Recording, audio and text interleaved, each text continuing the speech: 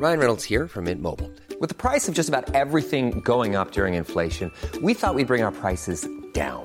So to help us, we brought in a reverse auctioneer, which is apparently a thing. Mint Mobile Unlimited Premium Wireless. How to get 30, 30, bit to get 30, bit to get 20, 20, 20, bit to get 20, 20, bit to get 15, 15, 15, 15, just $15 a month?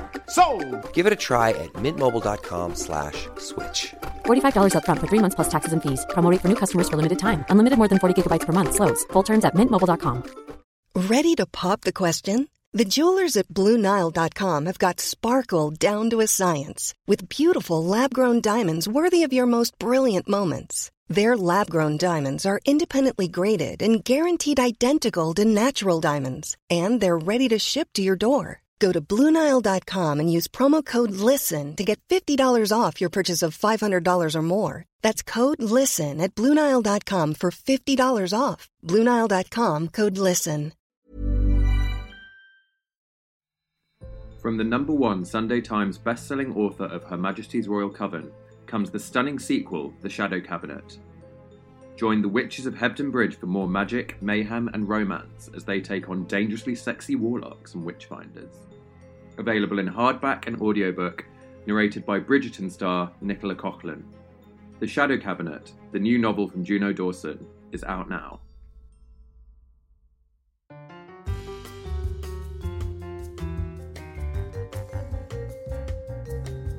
Hello and welcome to So I Got to Thinking, the weekly Sex and the City podcast where we take the iconic questions of Carrie Bradshaw and apply them to modern life and love. You join us on our new weekly and just like that updates. You are, as ever, listening to Human Tripod, Dylan B. Jones, and I am Dustballs, Juno Dawson. Hi, Dylan. Hi, Juno. We've all heard about your enormous willy, Dylan. I don't know what to say to that. I'm not going to contradict you. But it's okay because you have no butt. That's what we were just talking about. With one hand God giveth, with the other he takes away. Yeah, Juno and I were saying that we've been doing butt aerobics. Not dissimilar to Charlotte's Kegel fitness lesson in this episode. But yeah, I think you can only have one or the other. I don't know. I too have just been tightening my crotch down the gym. So I too feel like Charlotte, my puss is popping. I feel like we need to start off by saying to listeners, we are okay. We're not going to jump off the Brooklyn Bridge. Like, we're okay. We're fine.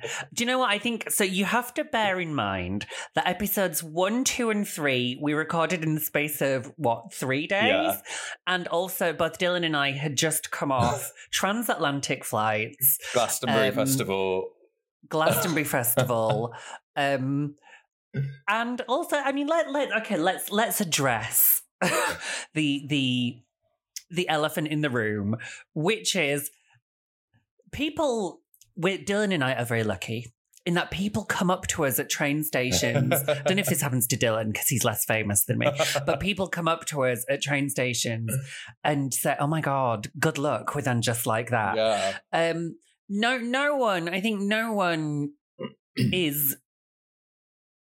No one is talking about the strength of And Just Like That.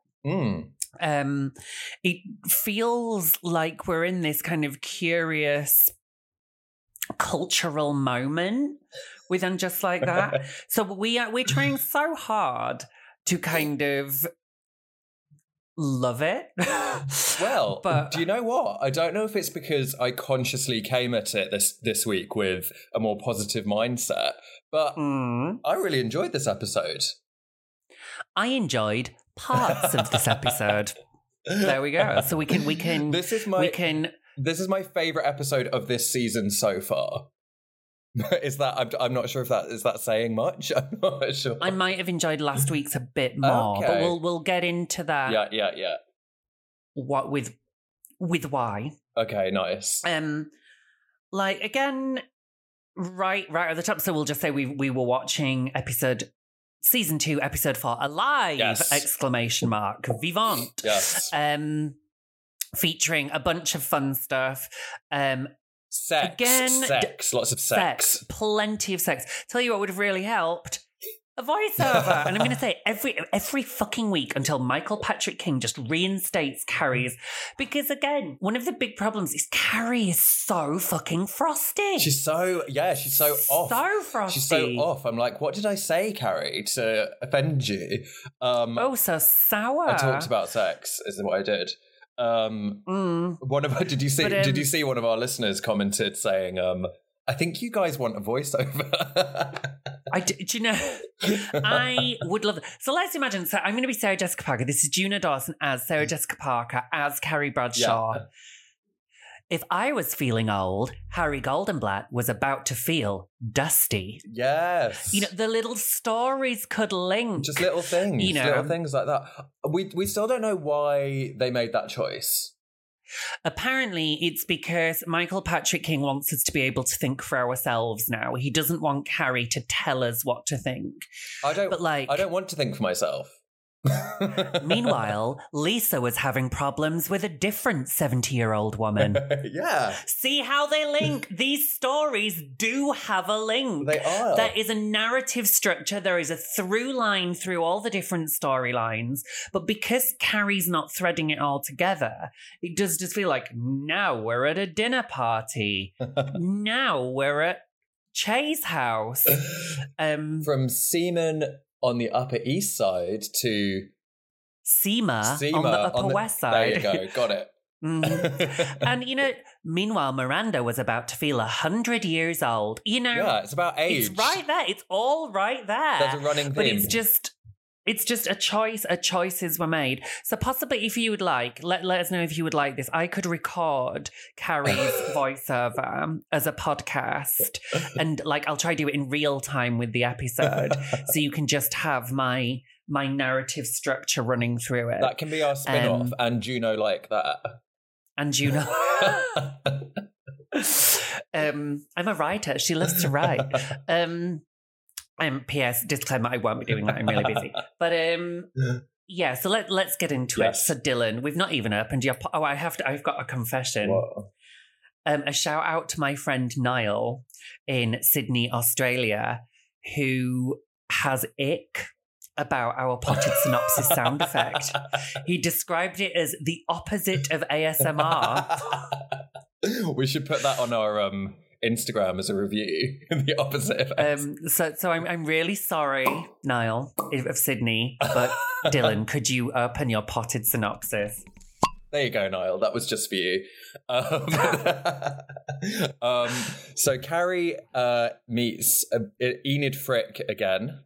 Her ex, who we love. Yeah, who we love, Candice Bergen, her ex-editor at Vogue, and Enid invites her to an event.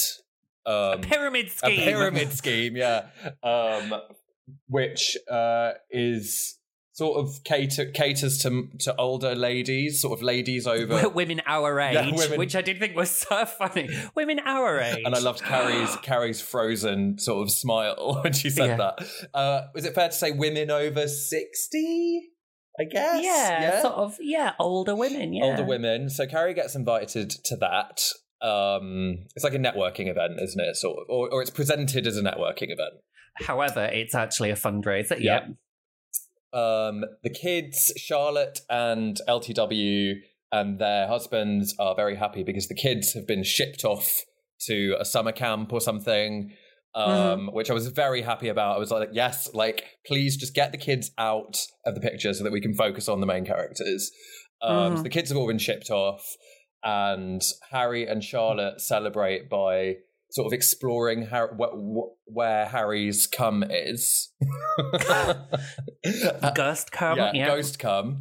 And then LTW and Herbert, it's their anniversary and they throw an anniversary party. Then Che is back from LA.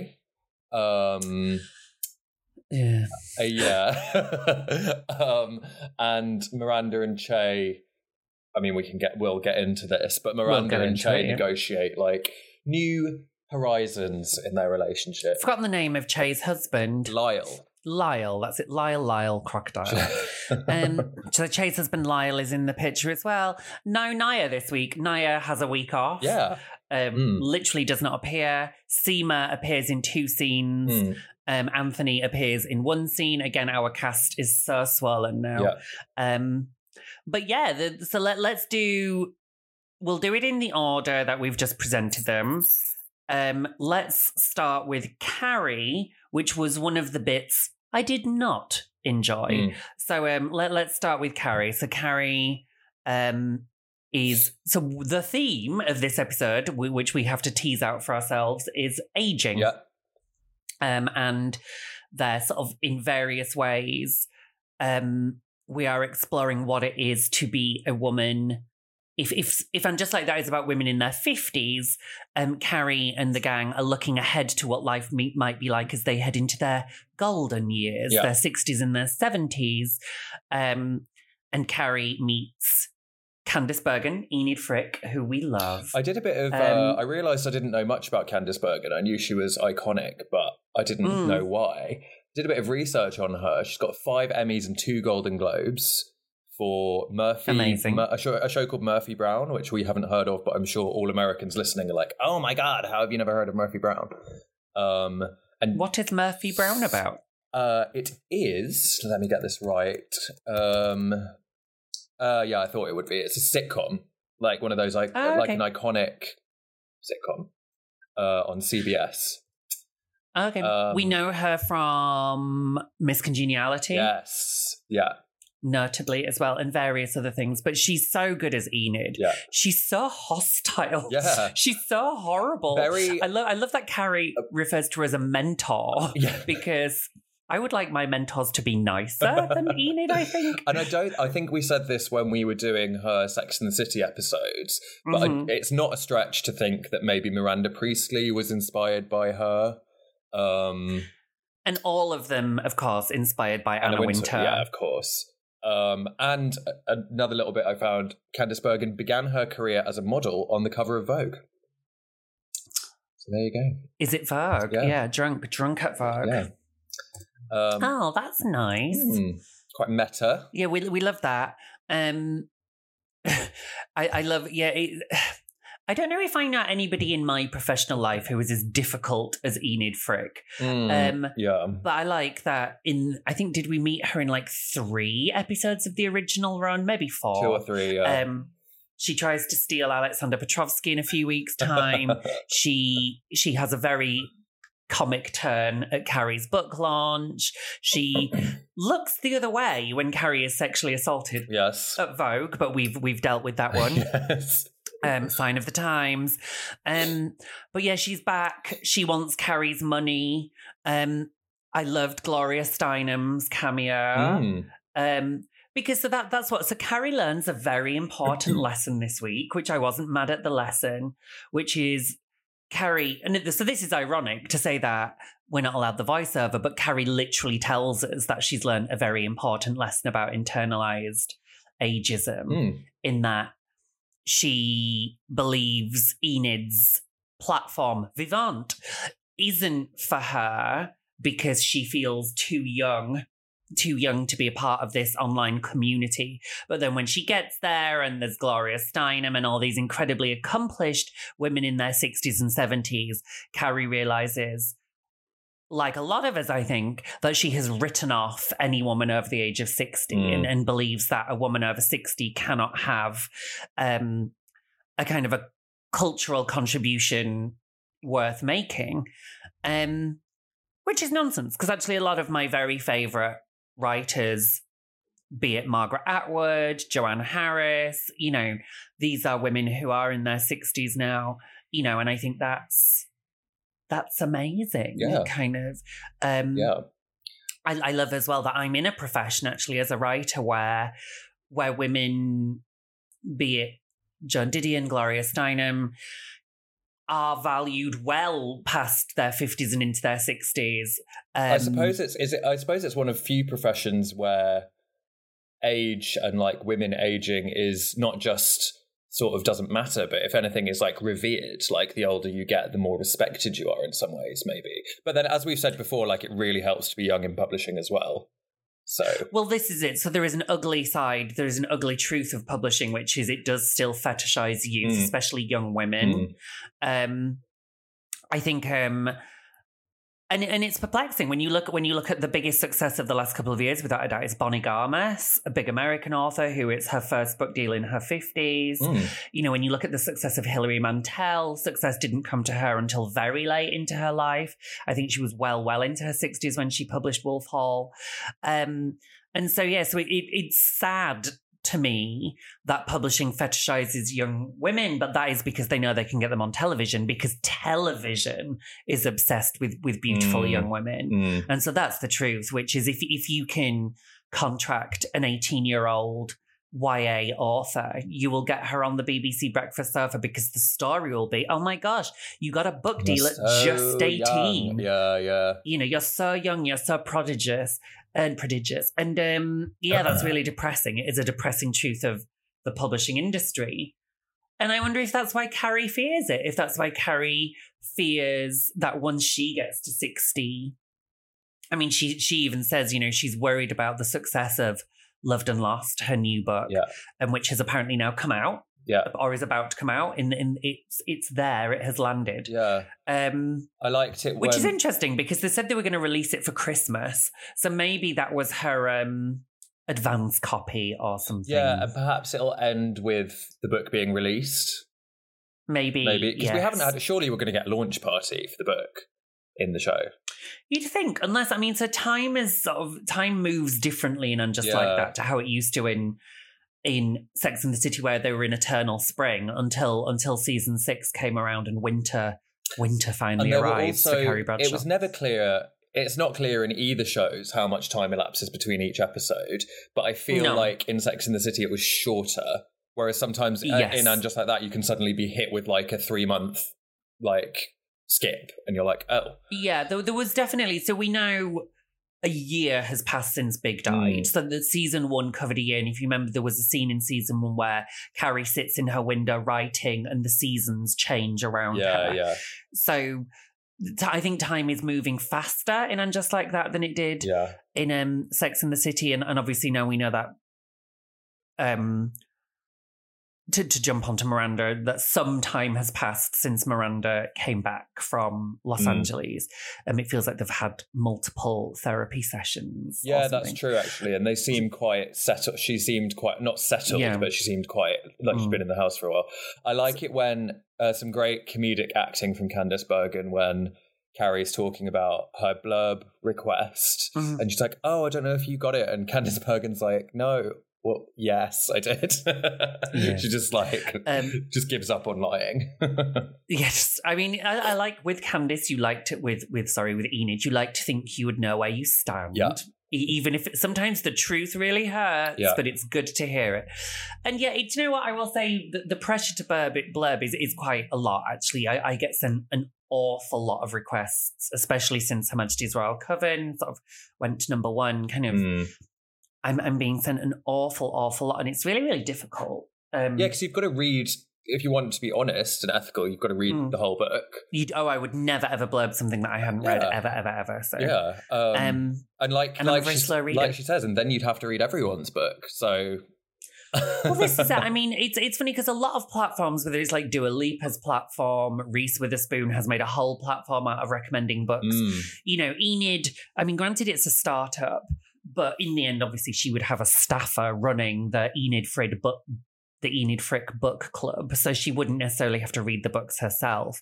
And of course, publishers would pay. So I mean, that's interesting that Carrie considers paying $100,000 to get Enid to promote her book. Yeah. So I'm not sure if that's the uneasy truth they come to at the end, which is, you know, Carrie realizes she's being used like everybody at her fundraiser. Carrie has been invited because she has deep pockets.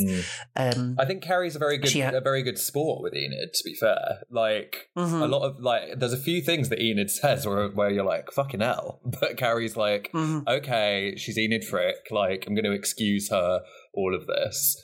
I thought her dress for the Vivant event was lovely.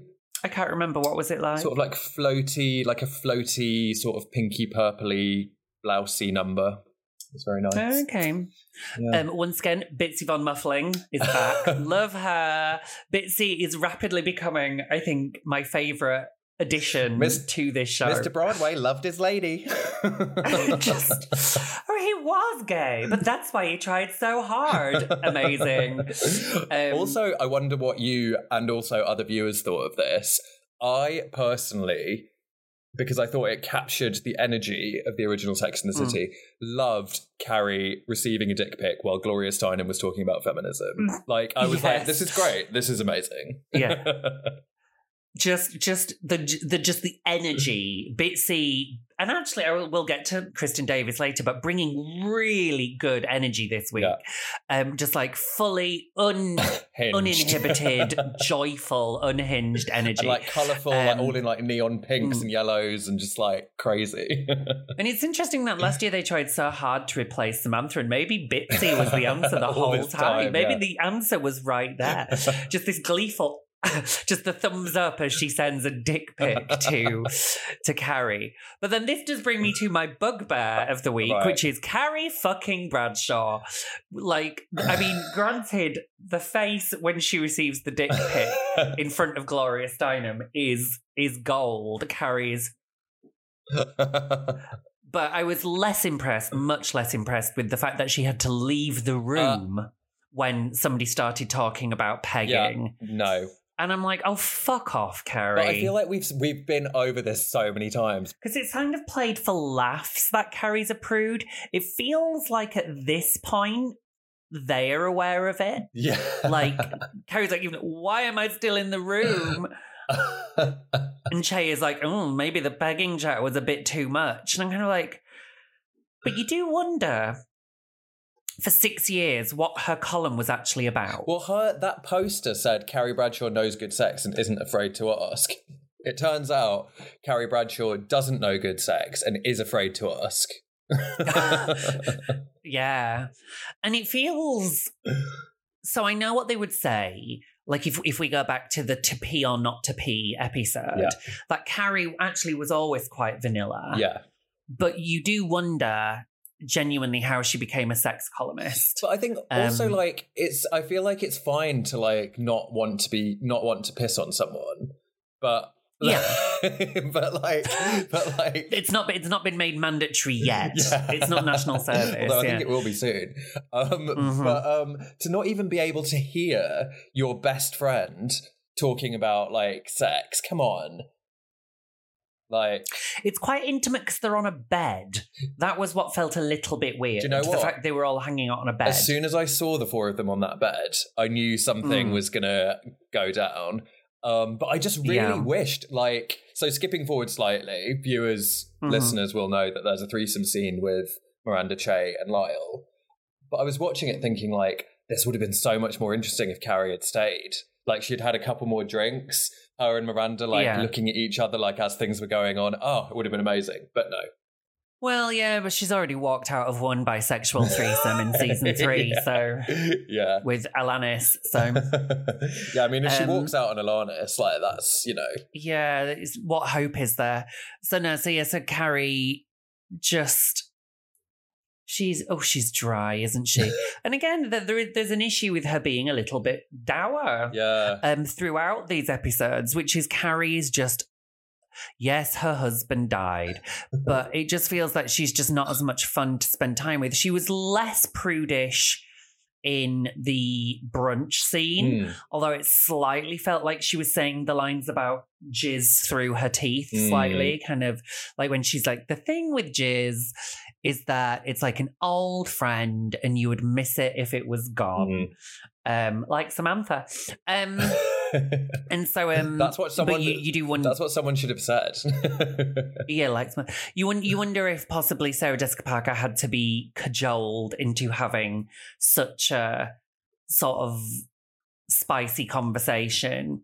I mean, yeah, like if it is SJP, I feel like I've been slagging off SJP. I love SJP so much. But if it is I want to be her friend. me too, obviously. But if it is SJP, like, being prudish, like, come on, babes. Like, you're famous because of a show called Sex and the City. Like, come on. I think as well there's that sort of the memory of what the show used to be, which was Carrie was always the interim between Charlotte's prudishness and Samantha's wildness. That's true. But then obviously there was one of my favourite things about Charlotte were those moments like we see in this episode where she's actually kind of freaky, you know, and Sex and the City never quite knew what to do with that because there was obviously she walked out after I'm dating the guy with the funkiest tasting spunk. And this time she's never coming back. But also with a, fucker, give it to me harder. You know, sometimes Charlotte can be a little bit kinky. You know, when you just want to be really fucked. Fucked hard. So, you know, so Carrie was always somewhat moderating her friend's sex chat. That brunch scene, speaking of that brunch scene, I think that is the closest this show has ever got to Sex and the City, was that brunch scene. Yes. I was having fun. Anthony saying, "Excuse me, a little mayo, please," was very much a callback to "Can I cancel my rice pudding?" Like, I was there. I was like, "Yeah, this is like Sex and the City." I liked it. Mm-hmm. Yeah, and that was a good scene. Yeah. It was, and even Anthony didn't piss me off. And as well, maybe it was the chemistry of having Miranda, Charlotte, and Carrie all back together again now that Miranda is back in the city. Yeah, and I think what I liked about this episode was the fact that they only focused on a few characters rather than bouncing crazily between the three. As much as between all of them, as much as I love Naya, I was like, it was like a relief to my brain. I was like, I can focus on Miranda, Carrie, Charlotte, LTW, and that's it. It's awful. I didn't realize Naya hadn't been in it until quite close to the end. I was like, oh yeah, where's Naya? Yeah, I didn't. I didn't until you said it, to be honest. Wow. Okay. Yeah. Okay. Let's take a little break, and when we get back, we will talk about Harry's dust balls. Speak to you in a second.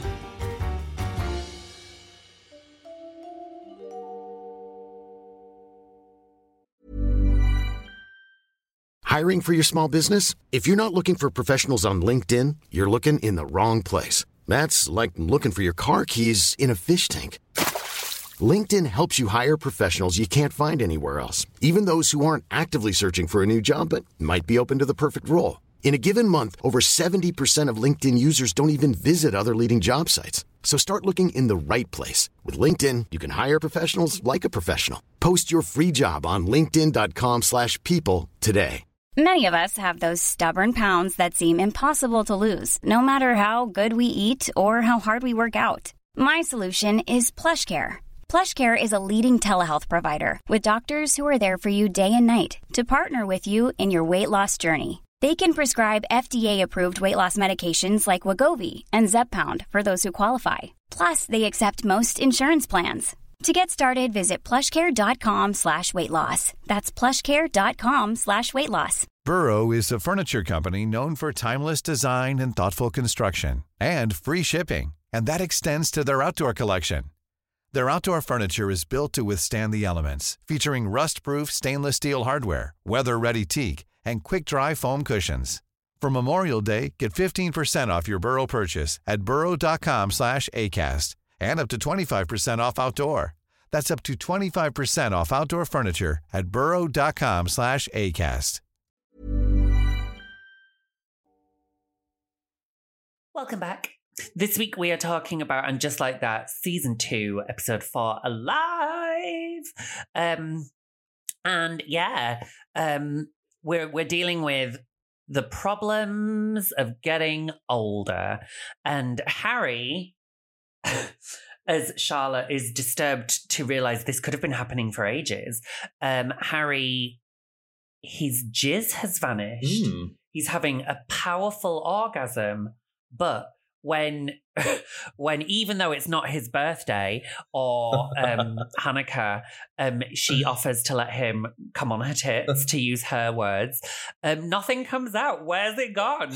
There's nothing there. And this prompts a health crisis in Harry Goldenblatt, which is genuinely very amusing stuff. Yeah. More of this, and just like that. Also, yeah, loved it. Like, loved their chemistry as well. Also learned something. Like, I did not realise, I mean, assuming this is true from the doctor, I did not realise that if it doesn't come out of your penis, it's going into your bladder. I was like, oh. Wow. Okay. But like, this is what, and we said this briefly last week, like, this is when this show is at its best, when it's like, sort of, I don't know, like, it's great to like see older people navigating sex and sexual problems, and it's like something I've never seen before on screen, except like hints of it in Grace and Frankie, but not as explicit as this. Yeah, I loved it. 10 points to 5 scrunchies out of 5. Because this is why I think this show should exist. Yes, yeah. So I think the reason for And Just Like That being is a look at women, in particular in their 50s and 60s, navigating sex still. Yeah. And reframing their relationship with their bodies around menopause. That's the show we should have had. But the problem is, Sex and the City has arrived so mired in its own history that we're snagged on 25 years of characters and Carrie's relationship with Big and also I think somewhat Michael Patrick King's relationship and Sarah Jessica Parker's relationship to Carrie Bradshaw. Absolutely. Which has meant that they haven't always been able to tell stories about what it is they've set out to tell stories about, which is, if this is a show about women's relationship with sex in their 50s, that's not what they've done with Carrie. And actually, it's not really what they did with Charlotte, because so much of Charlotte's first season was storylines about rock. Yeah. And I wonder now if that was a mistake. On reflection, that might have been an error. Yeah. Because this stuff is gold. This is what I came for. I love seeing Charlotte and Harry still sexually active in their 50s. Yeah, and it's, again, reminiscent of Sex and the City, which is surely what they're going for a bit. Like, they want it to feel... This, again, felt like Sex and the City. Yeah. And I loved, like, Kristen Davis going for it. So good. Yeah, going for it. She's like, she's back. I feel like she's truly back now in season 2. And again, seems like very... I was surprised by this, perhaps I shouldn't have been. Seemed very comfortable with her body in the same way that Cynthia Nixon did last week. I was so happy to see it. Yeah, actually... Yes. And I also, I mean, while we're on Charlotte, I really loved the fact that after 20 years, we mentioned her career again. And there was a glimmer of this last year. So last year, on my rewatch, while I was in America, I did obviously sit through that slightly cringe episode where Charlotte's worried they haven't got enough black friends. Oh, yeah. But then she kind of redeems herself slightly by defending Lisa at that dinner party where her knowledge of African-American art kind of saves quite a dour dinner party. Yeah. And I loved remembering that Charlotte is an expert. She's an enormously skilled art curator, a gallerist, and Victor Gerber offers her a job. Yes. And I love that. I like to think that might be going somewhere. We know at some point Sam Smith rocks up. We've seen Sam Smith in the trailer. I don't know where that's going. But I like the idea that maybe now that Lily and Rock are a little bit older, maybe Charlotte's about to rediscover a side of herself that she retired very prematurely. She retired from work in her 30s when she married Trey and never went back. And I think I'm here for that story as well. Is Charlotte fulfilled enough now that her kids... She said, my kids need me more than ever. And I think we've got a momager story on the horizon as well. I think, is Rock about to become a model or something? Or Lily with her music. Yeah, so I think, I wonder if Charlotte is about to realise that she's in a place where she wants to use a different part of her brain or something. So we'll see. That's a really interesting storyline. But this was a great week for Charlotte all around. Uninhibited, sort of a joyful performance throughout. And also a huge mention, a shout out to Evan Handler as well, who continues to just absolutely living as Harry Goldenblatt. The Kegel scene. The Kegels. And standing up to come on her chest as well. It does. I love that some directors had to be like, well, if he kneels on her, we're going to definitely see some ass and ball sack. So let's have him stand up and just have the legs. I like just have the legs because it was Charlotte saying it, but I almost like spat my coffee out at the brunch scene when she was like, "Well, usually he comes inside me," and I was like, she made me feel a bit because that was culturally that's what Sex and the City did. It kind of changed the parameters for what is acceptable brunch conversation, and I think now that my friends and I are a little bit older and perhaps, we maybe don't speak about sex as often as we used to, but I think that is the kind of conversation, if we'd had a few drinks, I think the cum conversation is one that we potentially would have had. Yeah, for sure. Casper the Friendly Cum. Do you enjoy jizz, Dylan? I don't know if we've ever talked about jizz on our podcast. Haven't. So this is why this episode's good. Yeah. I'm going to answer with one word. Yes. I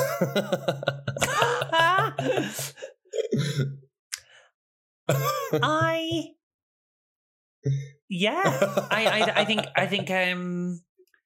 I almost don't really have any strong feelings about it. I know because some people are really into it, like it's a fetish. Yeah. Like some people are like really into like heavy cummers only and stuff. And you can take pills. You can get pills that make you come more or make your partner come more. Oh, but I'm not, I'm not that invested, but like, no, I like it. But it's certainly, I think it's certainly not, it's never grossed me out. I think the other end of the spectrum is some people are really grossed out by it. Yeah. But certainly not that. I feel bad for particularly gay men who are grossed out by it, because when you're a gay man, there's double the amount. So there's lots of it around. Yeah, that's I have known those men. Yeah, me too. I also know that's got to be some lingering internalized shame or something, hasn't it? Yeah. Get it off me. Get it off me. I love that we've quickly concluded that people who don't like cum are suffering from internalized homophobia. That's our hot take. No, I mean, I think I'm very because I think there's also this is a different conversation, but the special place in hell for gay men who are squeamish about a little bit of poop as well. Yeah. I'm like, if you're gonna hang out at the club, then you need to expect a little bit. You might get splashed with a drink, exactly, yeah. No, but I think, I actually think that is, I think I definitely judge, and I think rightly so, I judge guys who get the ick about a little bit of poo. I mean, nobody wants it. Nobody likes. Well, actually, that's not true. Do. Some people do like a little bit of poo. But I'm not going to name names. One of my friends recently had quite a poopy experience. Oh my God. He was horrified, but the man was very into it. Oh my God. So, yeah. There is a certain, there is every so often, there will be people who don't mind, but sort of don't mind a little bit too much. Do you know? They're like, oh, it's fine. Run! Get out! Anyway. No, but jizz, I mean, listeners do let us know. Give us, Charlotte's very into it. She says it's like the 4th of July fireworks. Baby, it's a firework. Very, very well timed as well for that episode that came out on the 6th of July. Yeah, so I will say, caveat, I do not want jizz, obviously, anywhere near my eye because it really hurts. I think we've all been there. Yeah. Mm-hmm. And also, I don't really want it in my hair because I try to only wash my hair maybe once a week. Please, I don't, especially if I've just washed my hair. It's good sometimes if you don't have any hair wax left, you can just... No, it would go flick. It wouldn't look good. Anyway, jizz. Thank you. Thank you, Charlotte. We salute you But this is Julie and Eliza, the writers. This is why I like this episode, because we've just had this conversation. And this is like the kind of conversation that we have on Sex and the City episodes. So yes. Yeah. Less good. So we've gone from the sublime to the just, I'm sorry, really boring. The Lisa Todd Wexley anniversary dinner bored the living shit out of me. I was on my phone for most of it, to be honest. I liked the awkward gallery owner. Mark Kasabian was the character's name. I liked the awkwardness of him being like, oh, well, I was just going to come for one drink, but now I've got to stay for that. That was quite funny. Love the mum as well. Mother Wexley. What the fuck is her problem? like there's not a lot of light and dark with her character, is she? She's like a being of pure evil. But I did like her kind of obstinately sitting at the other end of the table. That was quite a funny visual gag. But you're right, like mostly like hints of the issues with the last couple of weeks, which is like rich people problems, you know. Like, oh, no one came to our like huge gourmet catered anniversary dinner. I think so. Again, I think what's happening here is a very concerted effort to furnish Lisa and Herbert with real lives. I wonder if that was one of the critiques of the black characters in season 1, which they felt a bit airdropped in. Yes. Like, obviously, Sex and the City was woefully undiverse. Yeah. So a huge effort was made to diversify the cast, but there wasn't a lot to them. Yeah, that's true. Like, Naya was trying for a baby, Lisa and Herbert, their plotline was kind of, they're very aspirational, but Charlotte learns they're just real people. And I think this season, I'm appreciating that Lisa in particular is feeling like a much more rounded character. Definitely. Like, I understand that she's got this. We meet her dad this week. She's got the Aggie relationship with her mother-in-law. She's an amazing career woman. We're learning more that she's not just a filmmaker. She's a very successful filmmaker. Her film will be at Tribeca. She's insecure. She's a bit insecure because she lies, doesn't she, at the end? She's insecure about like her husband's... Yeah, she's a bit insecure about things like about her husband's career and stuff.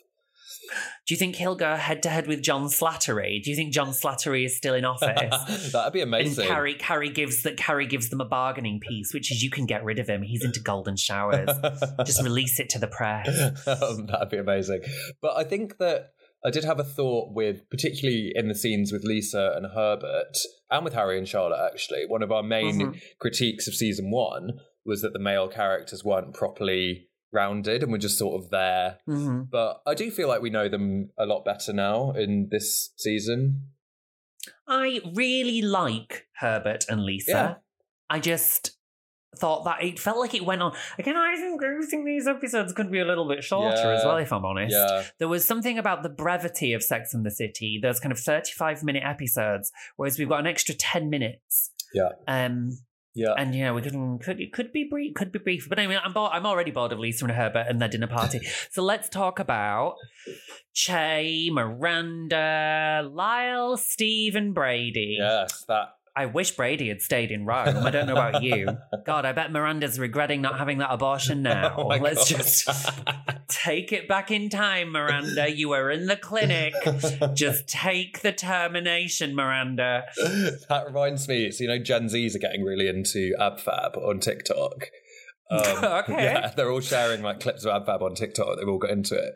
And there's a clip that I forgot about, which is Patsy just like looking at Zaffy and saying, "You should have been aborted," which is just like so savage. Like, I forgot how savage AbFab was. But anyway, it crossed my mind when I was watching this. I was just thinking, to think that woman was in the clinic. This could all have been avoided. Just all of it. God, irritating child. But then he's a 17-year-old. Yeah. 17-year-old man, boy. Steve looking hot in that first scene with the punch bag. Well done, Steve. Still working out. Still got it, yeah. But yeah, it was... Although then he speaks again, and I know. What's going on? What's going on? Yeah, didn't love those scenes really.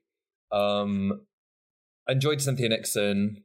Yeah, I think it's important because it felt like season 1 tried to move us on from the collapse of Miranda's family very quickly. Yes. And Miranda she kind of skipped town. And so actually, I think it's right that now she's back, she's having to face up. That's true. To that she left some carnage in her wake. And actually, as a 50-something woman, I think it would be a little bit naive to think truly you can start fresh. Yeah.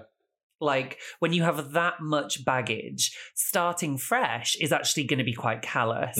I think she did slightly cut and run.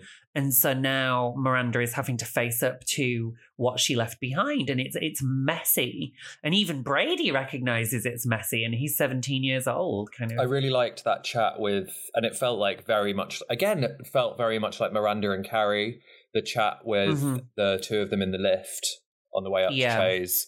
Where Miranda's like, yeah, well, I mean, I'm not happy with Brady not going to college, but I broke everything, so I have to kind of deal with that. Yeah. So that bit felt real. I'm glad we haven't. I think it's so important we don't just forget Steve. I think it's so important that we deal with the fact that Miranda has ended a marriage of nearly 25 years. Yeah. To have this voyage of discovery. And again, I stand by this. I think if we go back to what is this show doing, I think a woman in her 50s reevaluating her sex and sexuality is absolutely right for this show. Yeah. And actually, I think the fact that Che is a very slippery character is a good thing. I'm not sure. I mean, I'm wondering now, perhaps, maybe we judged a little harshly. Maybe we're not meant to like Che.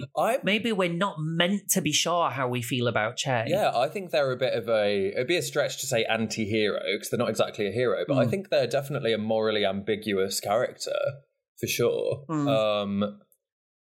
It's like, for example, like when, I think quite manipulative when Lyle falls asleep on the bed and Che's like, oh, I don't think we should. Who knows, maybe Che like thought, oh, perhaps I could turn this to my advantage and have a threesome. Because I was like, what the fuck are you doing? Like, your partner is here.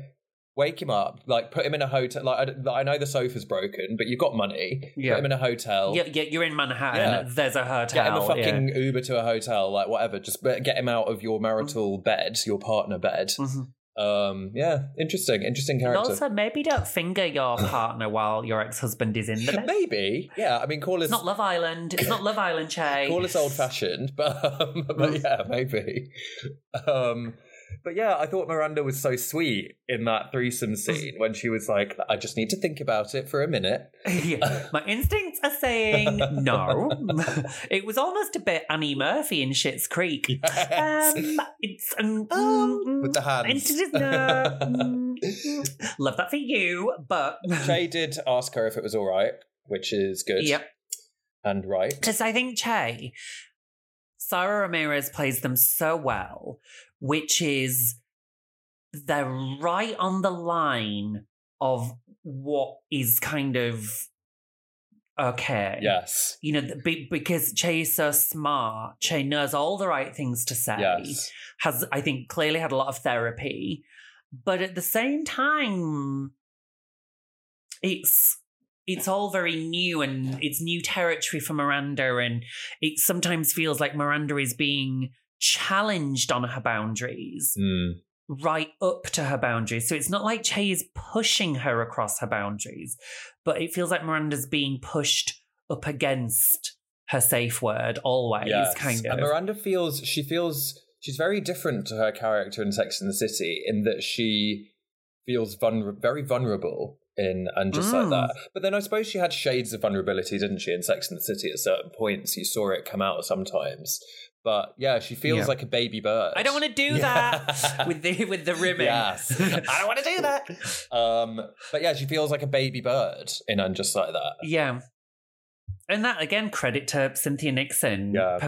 Why would you want to come back to a role you first played nearly 30 years ago unless you're going to do something new? Unless you're going to give me something to do as an actor that we've never done. Yeah. You know, and I think that's what And Just Like That has done that for Cynthia Nixon, much more than the other two. I think Sarah Jessica Parker is in a comfort zone with Carrie Bradshaw, Oh, yeah. except that one scene where she pissed the bed. Yeah. Which That was is that incredible. scene I keep coming back to, whereby I was like, right, okay. Oh, and I the get scene, it now. This is why we're here. And also Big dying. That was pretty, like, that Yeah. felt very raw, and like she was really letting it all out. But yeah, for the most part, maybe that's the issue with this season. Like, she's very comfortable.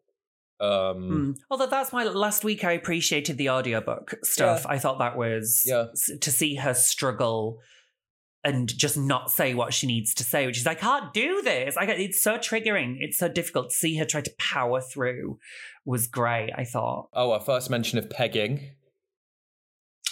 Yeah. Although not our third strap-on. We've had two strap-ons. I must admit, I don't understand why it is that straight men call anal sex pegging. Like, surely it's just anal. I think it's specifically men being penetrated by a strap-on. It's interesting to me that they need a special word to avoid the word anal sex. Whereas I think pegging's like an awful. It makes me think of like hammering in a peg, like a tent peg. Not naming names, but of course, if rumours are to be believed, certain members of the royal family really enjoy pegging. I've heard this as well. Where there's a will, there's a way. Oh my god! Hey.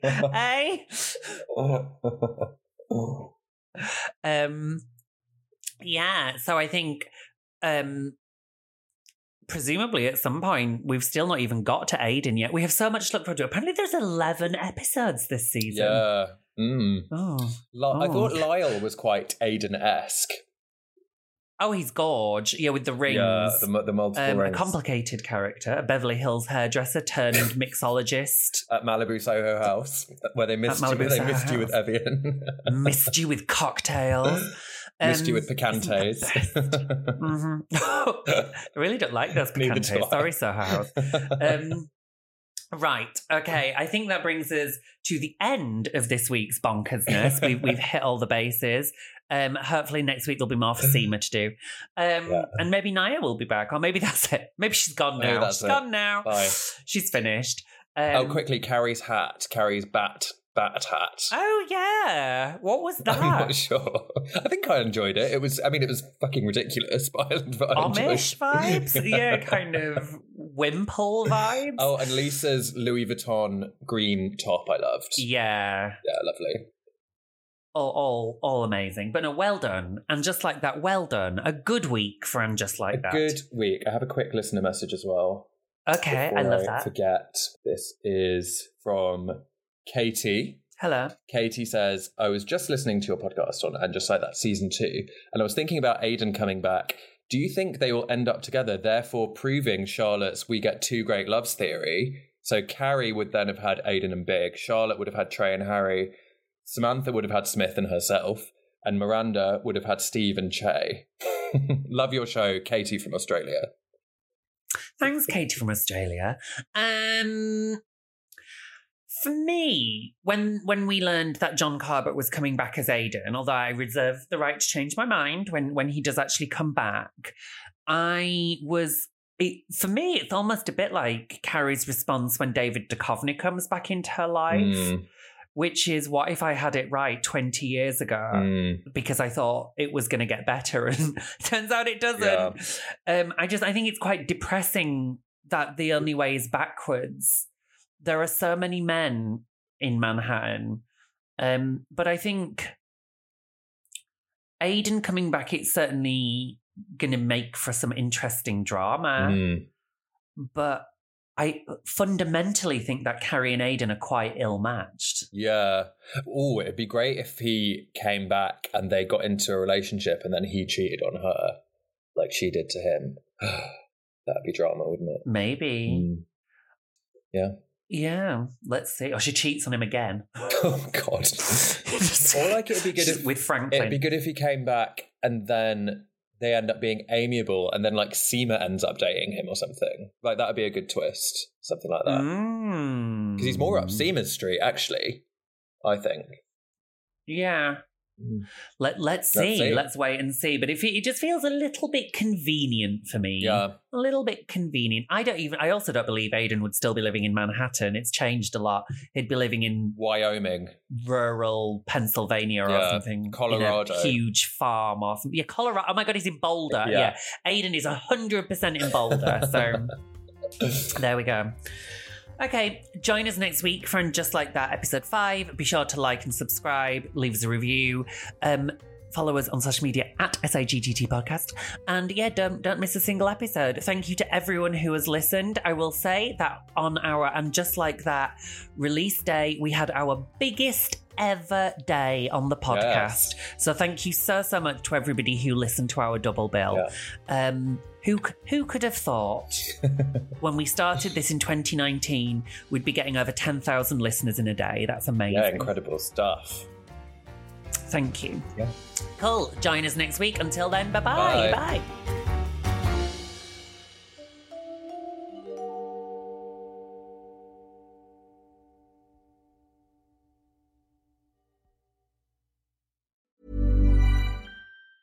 Hey, it's Danny Pellegrino from Everything Iconic. Ready to upgrade your style game without blowing your budget? Check out Quince. They've got all the good stuff, shirts and polos, activewear, and fine leather goods, all at 50 to 80% less than other high-end brands. And the best part? They're all about safe, ethical, and responsible manufacturing. Get that luxury vibe without the luxury price tag. Hit up quince.com/upgrade for free shipping and 365-day returns on your next order. That's quince.com/upgrade. How would you like to look 5 years younger? In a clinical study, people that had volume added with Juvederm Voluma XC in the cheeks perceived themselves as looking 5 years younger at 6 months after treatment. Look younger, feel like you. Add volume for lift and contour in the cheeks with Juvederm Voluma XC. Reverse signs of aging by adding volume to smooth laugh lines with Juvederm Volure XC. For important safety information and to find a licensed specialist, visit Juvederm.com. That's JUVEDERM.com. Not for people with severe allergic reactions, allergies to lidocaine, or the proteins used in Juvederm. Common side effects include injection site redness, swelling, pain, tenderness, firmness, lumps, bumps, bruising, discoloration, or itching. There's a risk of unintentional injection into a blood vessel, which can cause vision abnormalities, blindness, stroke, temporary scabs, or scarring. Talk to a licensed specialist to find out if it's right for you. Even when we're on a budget, we still deserve nice things. Quince is a place to scoop up stunning high-end goods for 50 to 80% less than similar brands. They have buttery soft cashmere sweaters starting at $50, luxurious Italian leather bags, and so much more. Plus, Quince only works with factories that use safe, ethical, and responsible manufacturing. Get the high-end goods you'll love without the high price tag with Quince. Go to quince.com/style for free shipping and 365-day returns.